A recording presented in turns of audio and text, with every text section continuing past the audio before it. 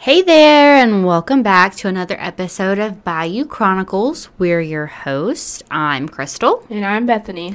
And we hope everyone had a great Christmas. If you celebrate any other holidays, I hope you enjoyed those too. I know Hanukkah was about 2 weeks ago. I've been enjoying people's TikToks about it. And then today would be the first day of Kwanzaa. Yeah. So I hope you enjoy every holiday that you celebrate or that your family celebrates. I do think sometimes we forget that not every family celebrates Christmas. But I do think that this whole time of year is a very special time of year. And it feels great. Yep. It just feels very loving and seen, and we want everyone that listens to feel seen and acknowledged. So no matter if you celebrate Christmas, Hanukkah, the winter solstice, Yule, whatever, I can't think if there's anything else. I apologize. I wanted to include everything. I think that's it. I think that's We hope that the new year we can continue to be a safe place for everyone to kind of hang out with us.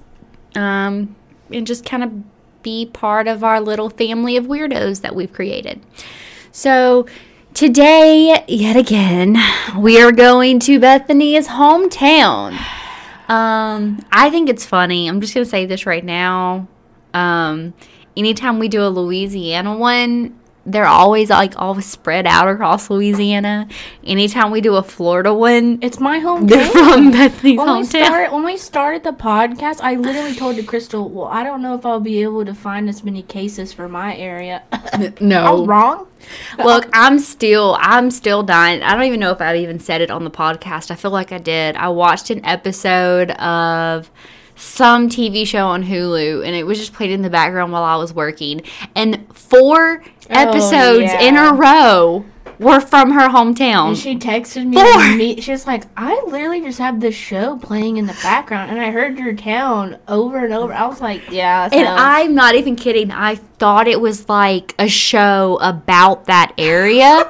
And it wasn't until the 5th episode came on, and it was like randomly in Montana, that I like exited out, and I was like, "What is this?" Florida. No, it's not about Florida. It's just randomly full of crazy people, I guess. But we're going to discuss an unsolved case today.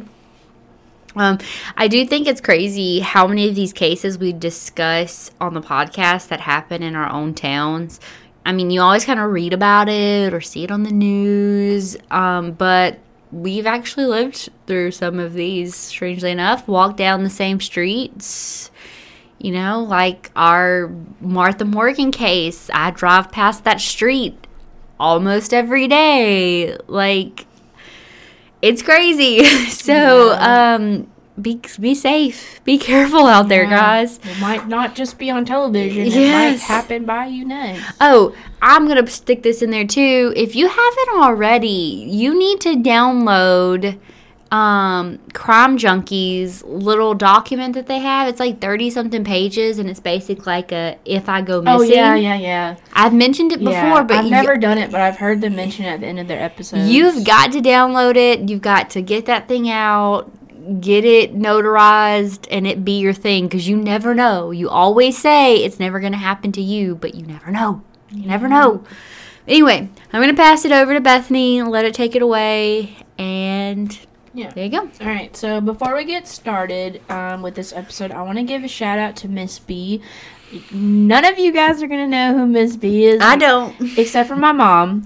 But yeah, she actually messaged me about this one specifically. She just, I had posted something about the podcast, and she was like, "Oh my goodness, I should have messaged you about this earlier. I totally, knew somebody that was in the Air Force with my husband that killed his whole family." And I was like, "Wait, what?" Miss B, you can't hold up. You can't just be like, so yeah. I had never heard of this case before. It did literally happen the same year I was born, so it's not that shocking. So thank you, Miss B. She's a super sweet lady. She is the sweetest. Her whole family is so Her nice. name is just sweet, and I love it. Miss they're B. they're all sweet. Her daughter's the sweetest. Her husband's so nice.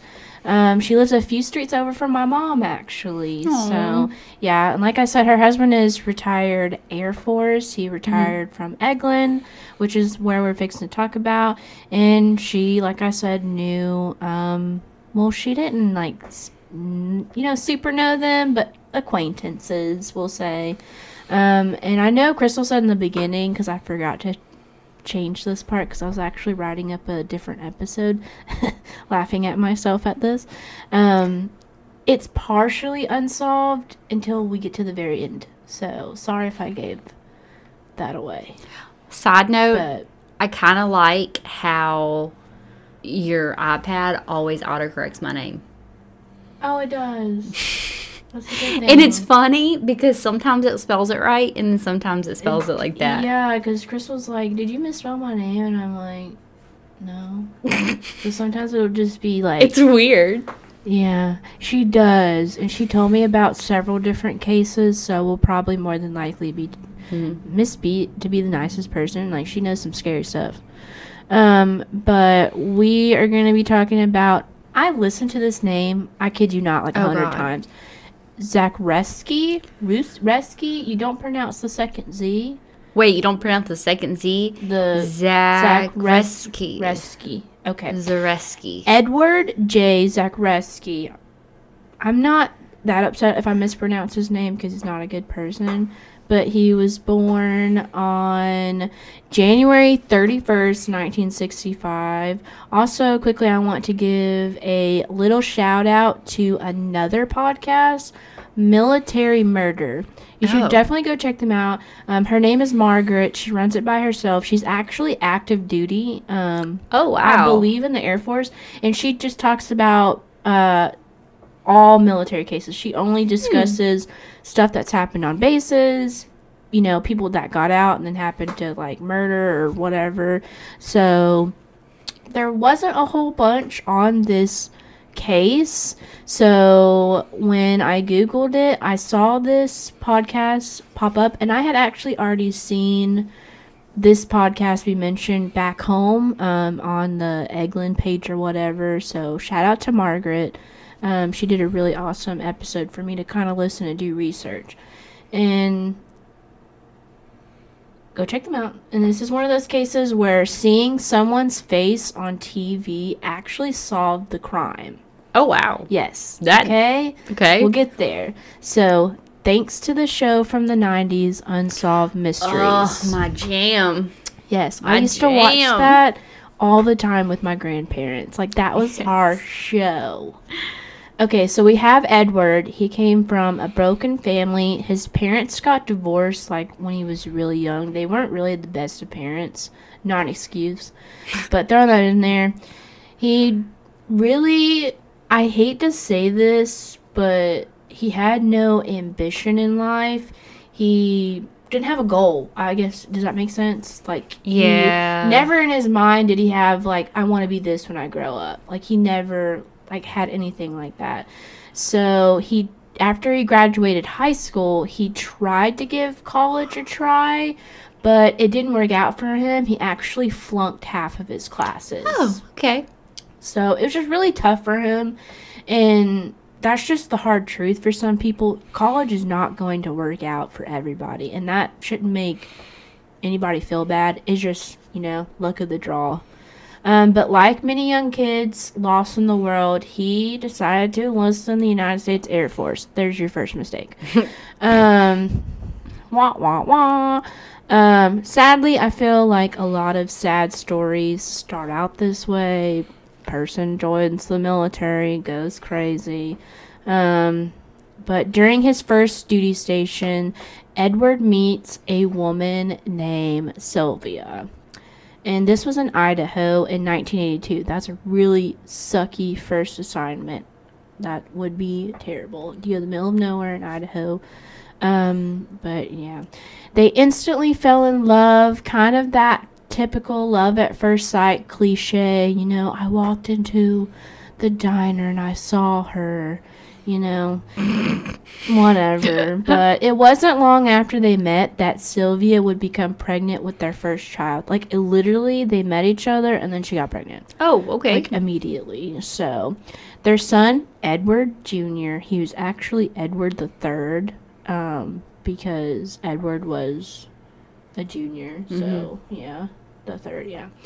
But over the next couple of years, they would move around to different bases. They, like, went from Idaho, and then they went to somewhere down south in Florida. All over. They just were, like, all over the place. Typical military family. But during that time of moving around, they would welcome a second child, and this time it would be a daughter named Anna. But the family had kind of been struggling. I can imagine. I have been in their very own shoes. Service members don't make a ton of money when they first join. I know people have, like, this idea that instantly when you join the military, you're just going to be like Daddy Warbucks, you know, champagne popping. And that's not true at all. And they started having kids really early and, like, kind of back to back. I mean, it's just 2, but you know what I mean. But in 1989, that's, let's see, 7 years later, Edward received news that he was going to be going to South Korea. So they're going to be moving all the way to South Korea. And actually, Sylvia was really happy because, a little backstory, that's where she's from. She's from South Korea. And if you are wondering how Sylvia ended up in random Idaho, got the answer for y'all.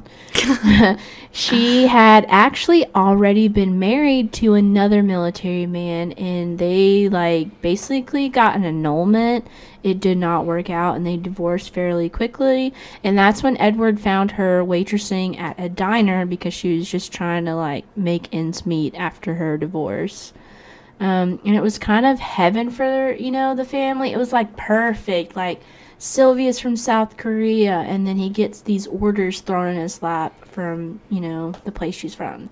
So, when they moved there, Sylvia's family actually fell in love with Edward. They loved him. They thought he was amazing in the military, serving his country, great father, great husband.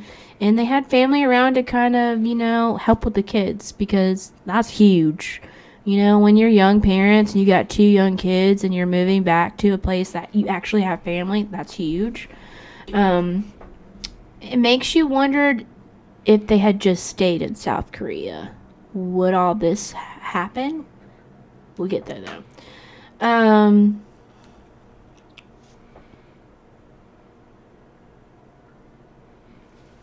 Yes, losing and blanking here for a minute. But in true military fashion, though, you never stay at an assignment that you like. They give you that assignment you like, and then they're like, here's a new one. Let's send you somewhere you don't like. So, yeah. And they get orders to Eglin Air Force Base in 1992. So they were actually only in South Korea for 3 years. What an absolute bummer. I mean, you're living overseas and then you get Florida. But whatever. I can say that. I'm from Fort Walton, and we talk about Fort Walton on the podcast a lot. So this is when the marital problems really started. They were rocky, but this, like, full-fledged started it. And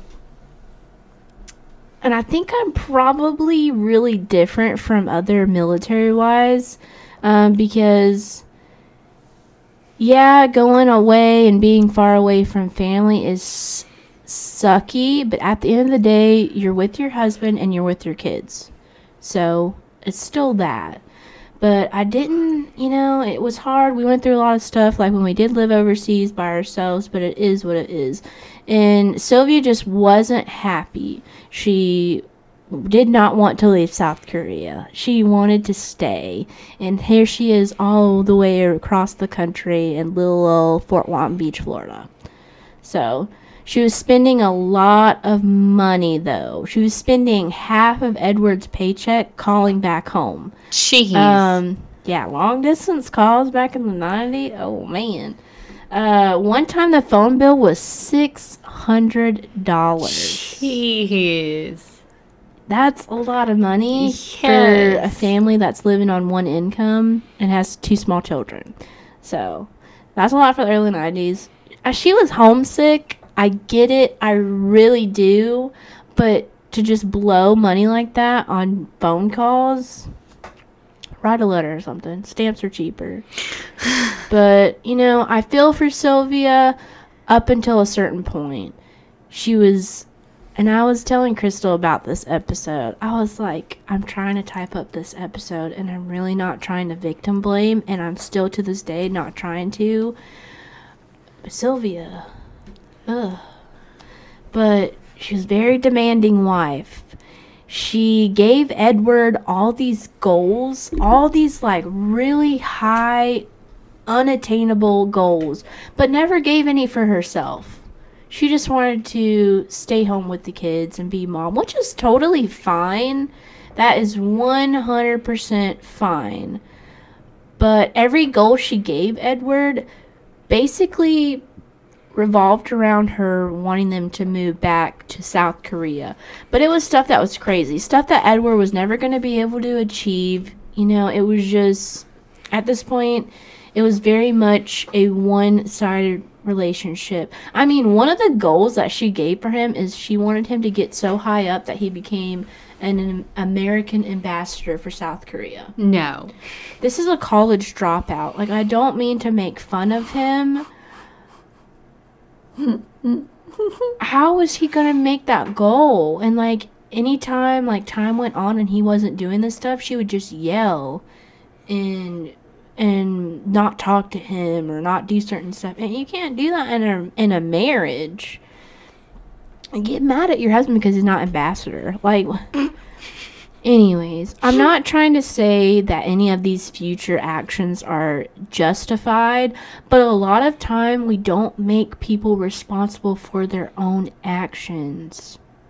Sometimes both sides aren't this picture perfect family the media like to portray. Normally it's like, oh, this person was a bad guy and this person was a saint, and half the time those people aren't. And I'm just being honest with y'all, because both sides can be bad.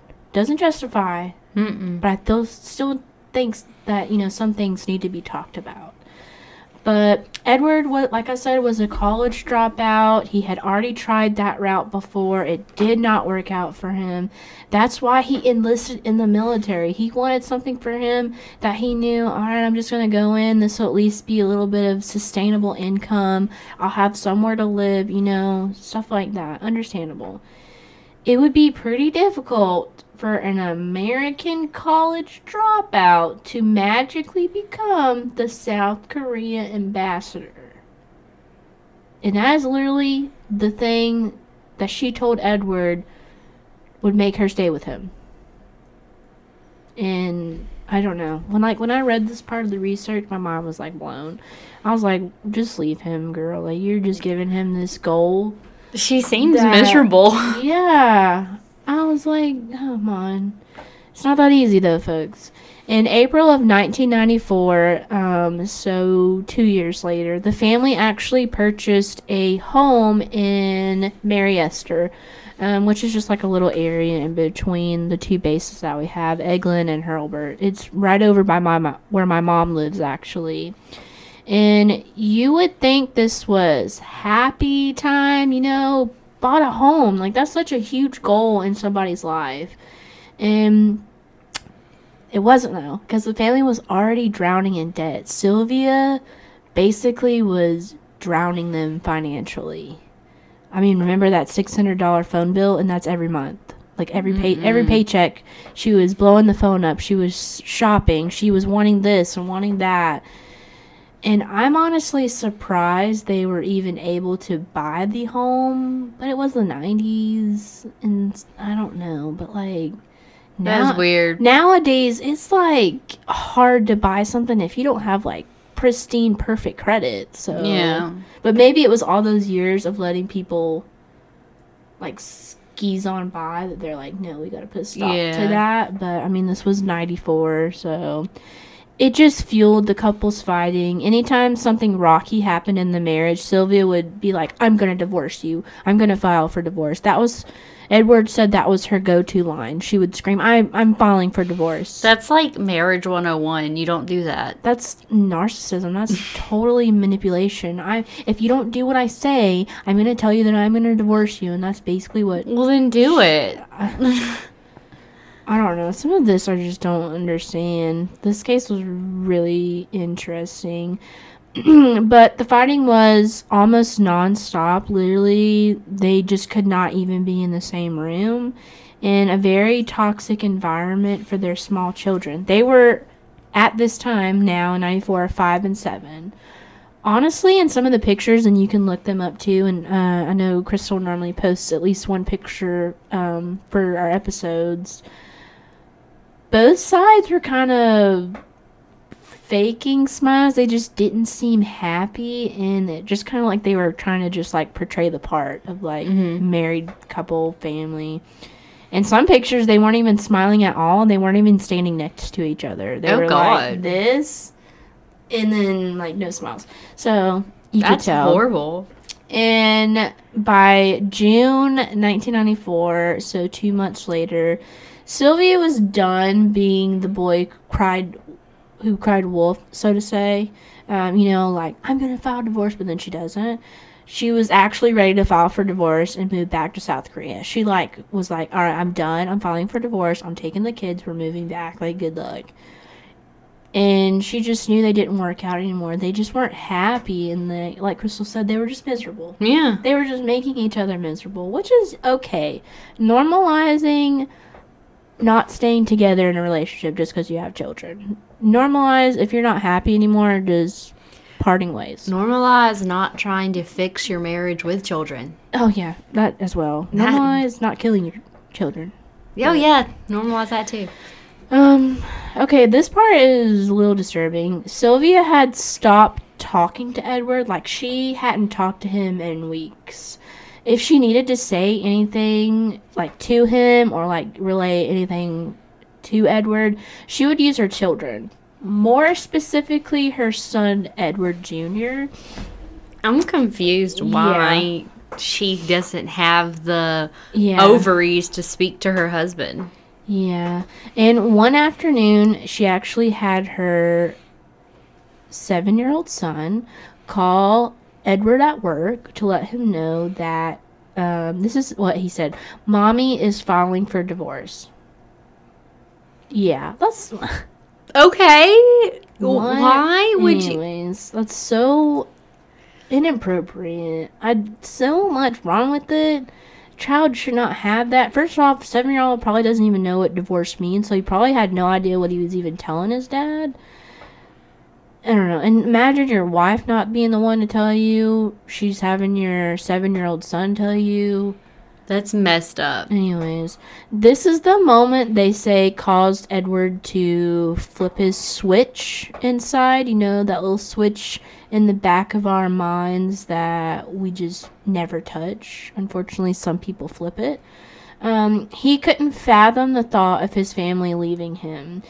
A neighbor... At the end of it, I'll spoil a little bit. At the end of this, a neighbor reported, she lived like a few houses down. He had mentioned to her that if Sylvia ever divorces me, I'm going to kill her and the children. And I was like, ma'am, why did you not say immediately something pick up 911 and be like, my neighbor just said that? Like, but... It's not like they would have done anything even if she did call. She could have called the second that he said that and nothing would have happened. I don't know. But that same day, a few hours later, during his lunch break, he started setting a plan into motion. He ran to the BX really quick to purchase a machete. Casual. Normal weekday shopping finds.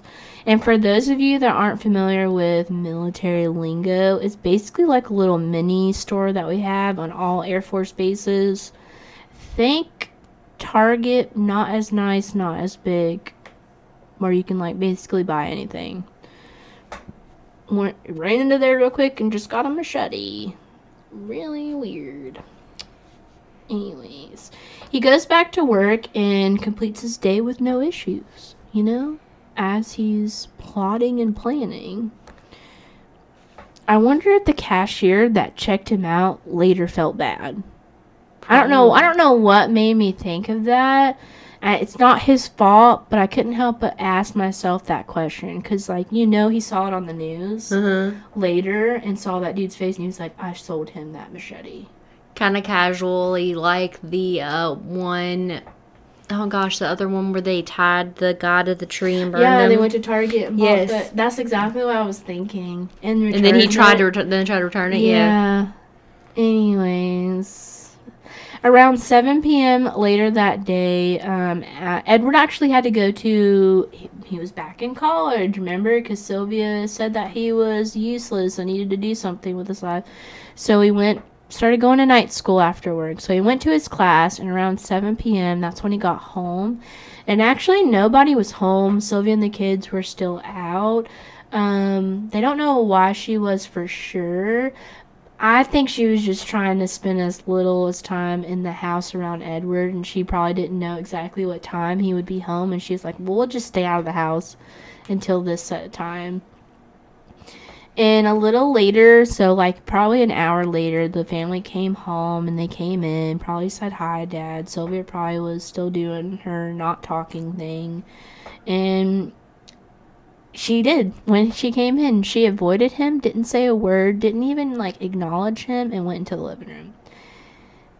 I feel like that was actually the final straw. Because, what if she said, well, hi, how was your day? I don't know, though. Maybe not. Maybe it still wouldn't. But the kids were, not in the living room. They were probably in their room. I just know they weren't in the living room. And he made a beeline for the living room where Sylvia was on the couch. And he walked up behind her, kind of blindsided her, and smacked her across the head with a crowbar. Oh, God. Instantly made her knock out unconscious, so... Kind of weird. I assumed the machete was going to be no, but we'll get there. It's scary to think maybe, I don't know, he had been thinking about this for a while and had stuff laying around the house that he could quickly grab and hit her. But maybe I'm just reading into that too much, but I was not expecting a crowbar. It is random. I don't know. This immediately knocked Sylvia out, like I said. I'm honestly surprised that didn't kill her, but I don't know. I guess we can take hits. I don't know. But he drug her from the living room to the bedroom. So I'm assuming he did this so the kids couldn't see or didn't run out the house screaming, or I don't know. He probably was just in a rush or whatever. And when he got her into the bedroom, he closed the door, and he knew she wasn't dead, but he wasn't 100% sure. So he grabbed a rope. Like I said, he has all this stuff just laying around their bedroom. Jesus. He grabbed a rope, wrapped it around Sylvia's neck, and strangled her until he was pretty sure that she was dead. So that's super scary. And what's really sad to think is Sylvia may have never even known that she was attacked, because she was sitting on the couch with her eyes closed when she was knocked out with the crowbar and then dragged into the bedroom and then strangled to death. So she might not have even... It's kind of merciful, though. I guess. I don't know. Anyways... Nobody really knows what possessed Edward to do this next part, and he really hasn't talked about it too much in his interviews afterwards. He talked about how it happened, but he never really talked about why. I mean, we know about Sylvia. He was just kind of over her, which is still sad, but I don't know. He could have stopped at Sylvia is basically what I'm saying. Unfortunately, she's already passed away, but at this point, he could have just stopped. And in a perfect world, none of this would have happened, but our world and our Fort Walton Beach is definitely not perfect. He first called his son into the bathroom, 7-year-old Edward. He probably didn't even think anything of it. Edward said that he had called him in there to brush his teeth. And I'm not going to get too graphic with it. I'm just kind of going to speed through it. Me and Crystal really do not like to discuss the death of children on the podcast. We have in the past, but I think we both kind of gotten to an agreement that we will in the future, but at a minimum. And there's certain things we just 100% will never talk about on the podcast. But Edward killed his son using the machete he had purchased earlier that day. And then after he was certain that he was dead, he really wasn't sure. He said after this he really wasn't even 100% sure if any of them were dead. He placed his lifeless body in the bathtub. Almost immediately, he then called his daughter into the bathroom to do the very same thing, come brush your teeth. And he did the very same thing to her. In the coroner, when they did their autopsies, he declared that both of the children had defensive wounds on their forearms, which meant they put them in a cross motion in front of their body to kind of fend off their father slashing at them with the machete. That's horrid. Oh my gosh. It's a 5 and 7-year-old. And you've already killed your wife. You would think after all this, there would be signs of remorse, maybe a complete breakdown, start crying. And no, not at all. And it didn't stop after that. He then went into their bedroom and grabbed Sylvia's body. And she was dead, but he just, decided that he wasn't done with her. And he hacked at her a few times with the machete. Jesus. And then he laid her body on top of the kids' bodies in the bathtub. Oh my God. Yeah. Edward changed his clothes after that, like it was nothing, then headed to a local bar not too far away for the rest of the night, like nothing happened. He drank, he got so drunk that he couldn't drive home, and he actually spent the night sleeping in his car. Jesus. And then he woke up that morning, drove home, got dressed, and went to work. And this... Y'all have to think of it this way. He's in the military. It's a little bit different than being a civilian and being in the civilian workplace. If you don't report into work, you are considered AWOL. And that is a major thing in the military. And they will come and hunt your butt down, like, immediately. Like, you don't call into work, and they're going to call your phone, and then they're going to send somebody to your home, and then when they don't find you there, and then you're just AWOL. And then you have the entire United States military hunting your butt down. So, he knew he had to go in. So, he couldn't have that. He couldn't have them, coming to his house.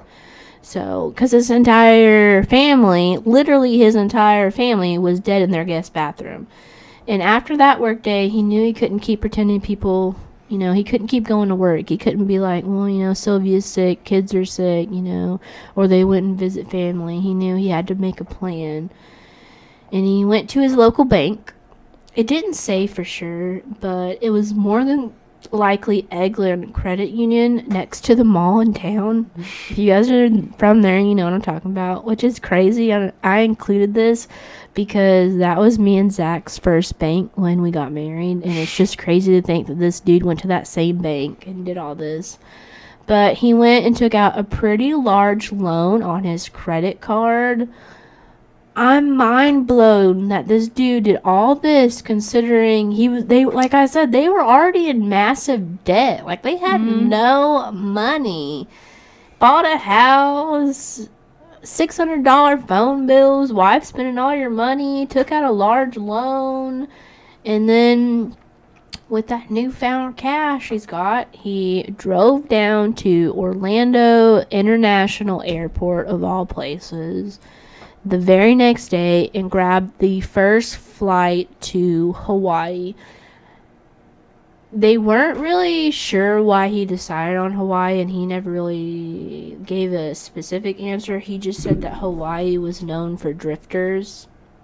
Okay. I don't get that, because Hawaii, it's expensive. Like, I've flown to Hawaii. I have flown overseas. It is expensive. I don't know. I feel like everybody's first thought is Mexico or Canada. Yeah. Like, that's what... Not Hawaii. Hawaii. That's a pricey plane ticket. But That was Friday. And so he had the weekend off, obviously. And when Monday rolled around and Edward didn't report for work that morning, immediately, like I said, they don't play around. They called, he didn't answer, so they sent one of his sergeants over to his house to check on him. And he said he wasn't there. Nobody answered the door, so he called the local sheriff department because it's off base, so they can't call, like security forces MP from on base. And when he got there and nobody answered again, they noticed a broken window. My notes say the front, but it was actually in the backyard. They walked around like maybe Edward had forgotten his keys, and obviously he can't call his wife to open the door, so he had to break in. Probably didn't think that through. But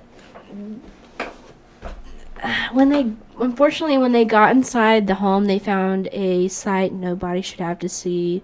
Sylvia and her children dead in the bathtub. Can you imagine them? I can't. Thinking that, maybe he slept in, or his, You're thinking innocently. Yeah. No, honestly, what is sad, though, that his coworker immediately never thought that Edward was missing. Like, he had been kidnapped and was also murdered. Mm-hmm. Like, he, was like, Edward did this. Wow. Like, that says a lot for his character. Like, maybe stuff was going on in his life or something, but they immediately knew he did it. Like, because he was like, we need to put, what do you call it, APB or whatever out on him. We need to find him. And he was like, he's from Michigan. We need to look at Michigan in here, because what if he went home? This is true, yeah. So, they knew Edward was the one that killed his family all alone, and they were, immediately, feverishly searching for him. And he was nowhere to be found in Florida or Michigan, like I said, which is where he was originally from. He was living his best life in Hawaii. He was just, mahalo. But he ended up being taken in by a kind of, the best way I could describe it is a church commune. Basically. Is it a cult? No. Oh. And it was actually really nice people, because I was thinking that too. It was probably a bunch of weirdos. And here they just took in this murderer. Like, is it like a George Jones, or what's that dude? The Kool-Aid? Jim Jones. Is it going to be that scenario? But these were actually really nice people. It was actually an elderly couple, husband and wife. He was a Pentecostal pastor of all things, which is surprising for Hawaii, but okay. Hey. But yeah, it was a local pastor, like I said, and they saw that Edward, but he wasn't going by Edward, needed refuge, and they offered him shelter and a job, basically like a deal. If you do handyman stuff for us around the church and around our home, we'll let you stay with us. Makes sense. So, yeah. He gave this sweet couple this super lame story. He said his name was Michael Green, and he had been an orphan since a young age. That both of his parents had passed away when he was very, very young, and his elderly grandma took care of him, and then she passed away, so he's just been, on the streets and, traveling from place to place. But how did he get to Hawaii? Hawaii! This isn't the United States where you can, hitchhike or, walk down the road or you ain't take a swimming bus. in the ocean for 2 weeks to get there. Yeah. Sobbiest of sob stories. Picture a lot of tiny violins playing in the background. But sweet justice, like I said in the beginning, sweet justice is fixing to happen thanks to good old television. I know a lot of people complain about it. But 4 whole months later in mid-October, because remember this happened in June, the family sat down to watch a little TV. Some will say this was fate, that it was destined. They said the pastor would later say in an interview that they really didn't watch TV that much, and they were really only watching TV because they were having a little get together. They had friends over, and then they were like, while we eat dessert, let's turn a little bit of TV on. So they did. And an episode of Unsolved Mysteries started playing. And I don't think probably Edward thought anything of it. He's probably like chilling, watching it with them. During the episode, Robert Stack, I really hope everyone knows who that is. He is the host of Unsolved Mystery, and he has that very distinctive voice that when he starts speaking, you know exactly who it is. Mm-hmm. Oh, he's put me to sleep so many times. Mm-hmm. He told the story of a man from Eglin Air Force Base, the Family Annihilator. That is what you are called if you are the sole survivor and you killed your entire family.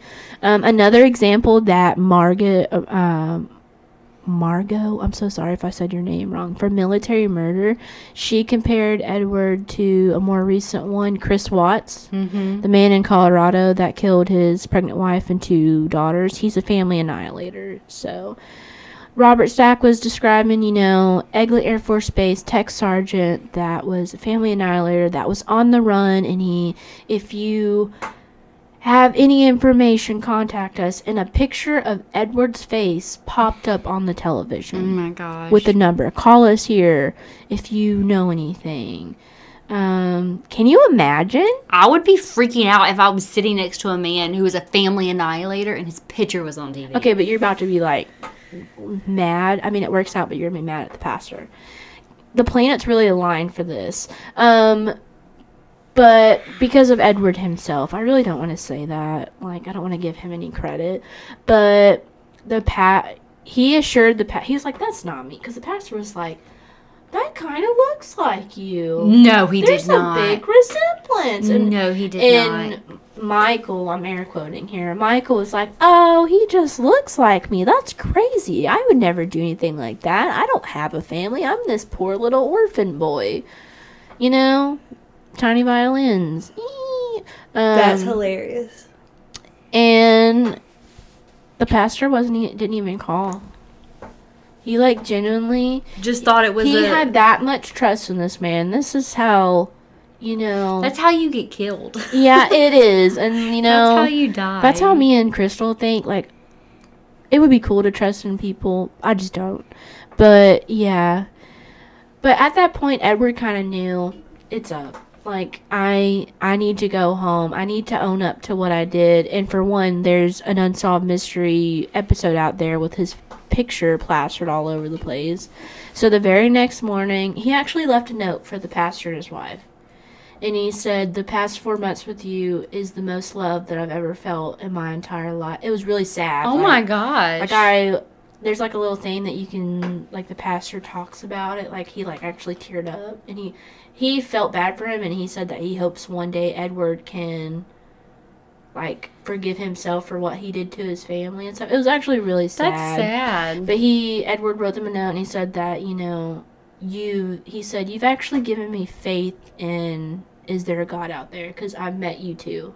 Wow. And you've given me more Christian love than I've ever felt in my entire life. And he said, I just want to thank you, but I am a bad person. And then he told the pastor, what he had done and that he was going to turn himself in.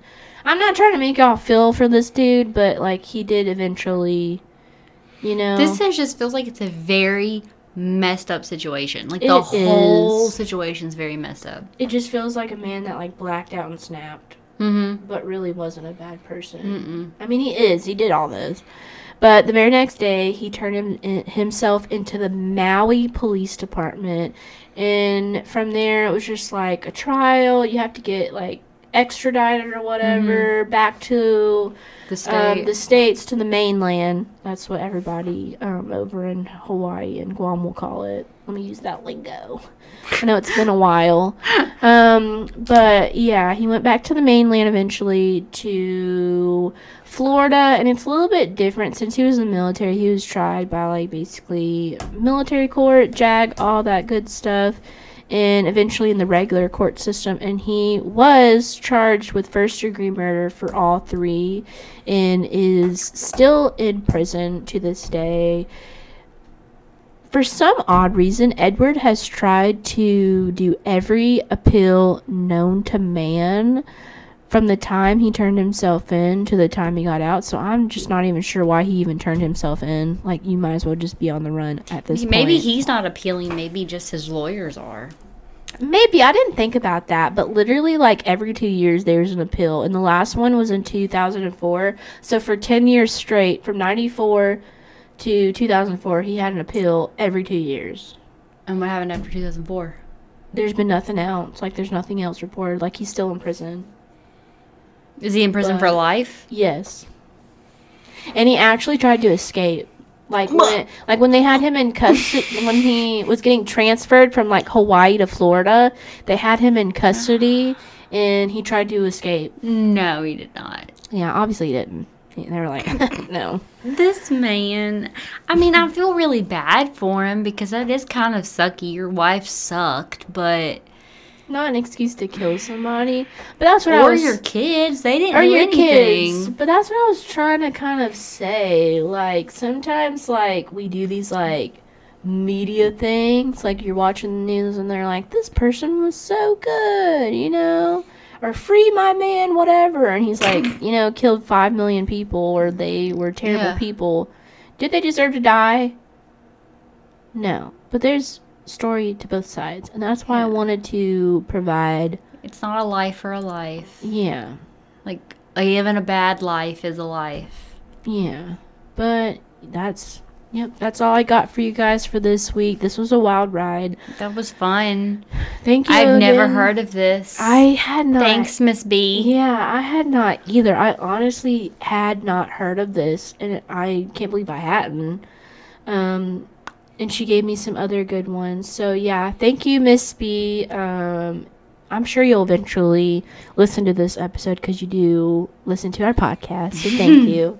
You can't see me smiling right now, but thank you. We really appreciate you guys. And, yeah, that's all we have for this week. We can't wait to hang out with you next week. We really always look forward to every week uploading on Sundays and just kind of getting y'all's feedback. I want to say one more thing. If you have ever listened to our podcast, me and Crystal had a good giggle about it. We really didn't care. But if you ever listen to our podcast, or maybe this is your first episode, listen to this one. Don't go to episode 1, all right? We were different people. We were different people back then. We had different equipment. We were huddled over one microphone in my dining room. Hey, I even had some work people ask about a podcast the other day, and I was like, yeah, here's the name of it. Just don't listen to episode 1. Like, skip ahead a few, and then you'll find a good one. Yeah, now we have our own studio. We have our own separate, really good, expensive mics. Do we need to, like, re-record? I don't know. And, like... But if you've ever listened to the podcast and you listen to us on Apple Podcasts, because that's really the only place you can leave a review, unfortunately. I wish Spotify had that option, but they don't. We would love if you go and left us a review. Because we got a 1-star. Yeah, we got a 1-star. I messaged Crystal. I mean, we really don't care because we know we're not. I got a good giggle out of it. Yeah, we know we're not going to be everybody's cup of tea. We know that our first episode sucked. I mean, we still loved it. We still loved it. It could probably be re-recorded. It could be re-recorded, but we were literally huddled over a $30 microphone. Yes. In my loud dining room. With so much echoing. Echoes. And now look at us. We have our own studio. Then we were, like, trying to go back and forth and, like, do different parts of it. Yeah, we didn't have scripts back then. We didn't have anything. We were just all over the place. So, yeah, if you listen to us... The more I'm talking about it, the more I want to re-record it. Yeah, it was so bad. It's rough. And it has, like, a lot of downloads. And I'm like, this is probably why they never came back. But yeah, if you wouldn't mind leaving us a review, we would love it. But yeah, we know we're not going to be... We are different people back then, all right? This is a whole new podcast. Yep. We are here. But thank you guys so much for hanging out with us, and we can't wait to see you next week. Bye. Bye.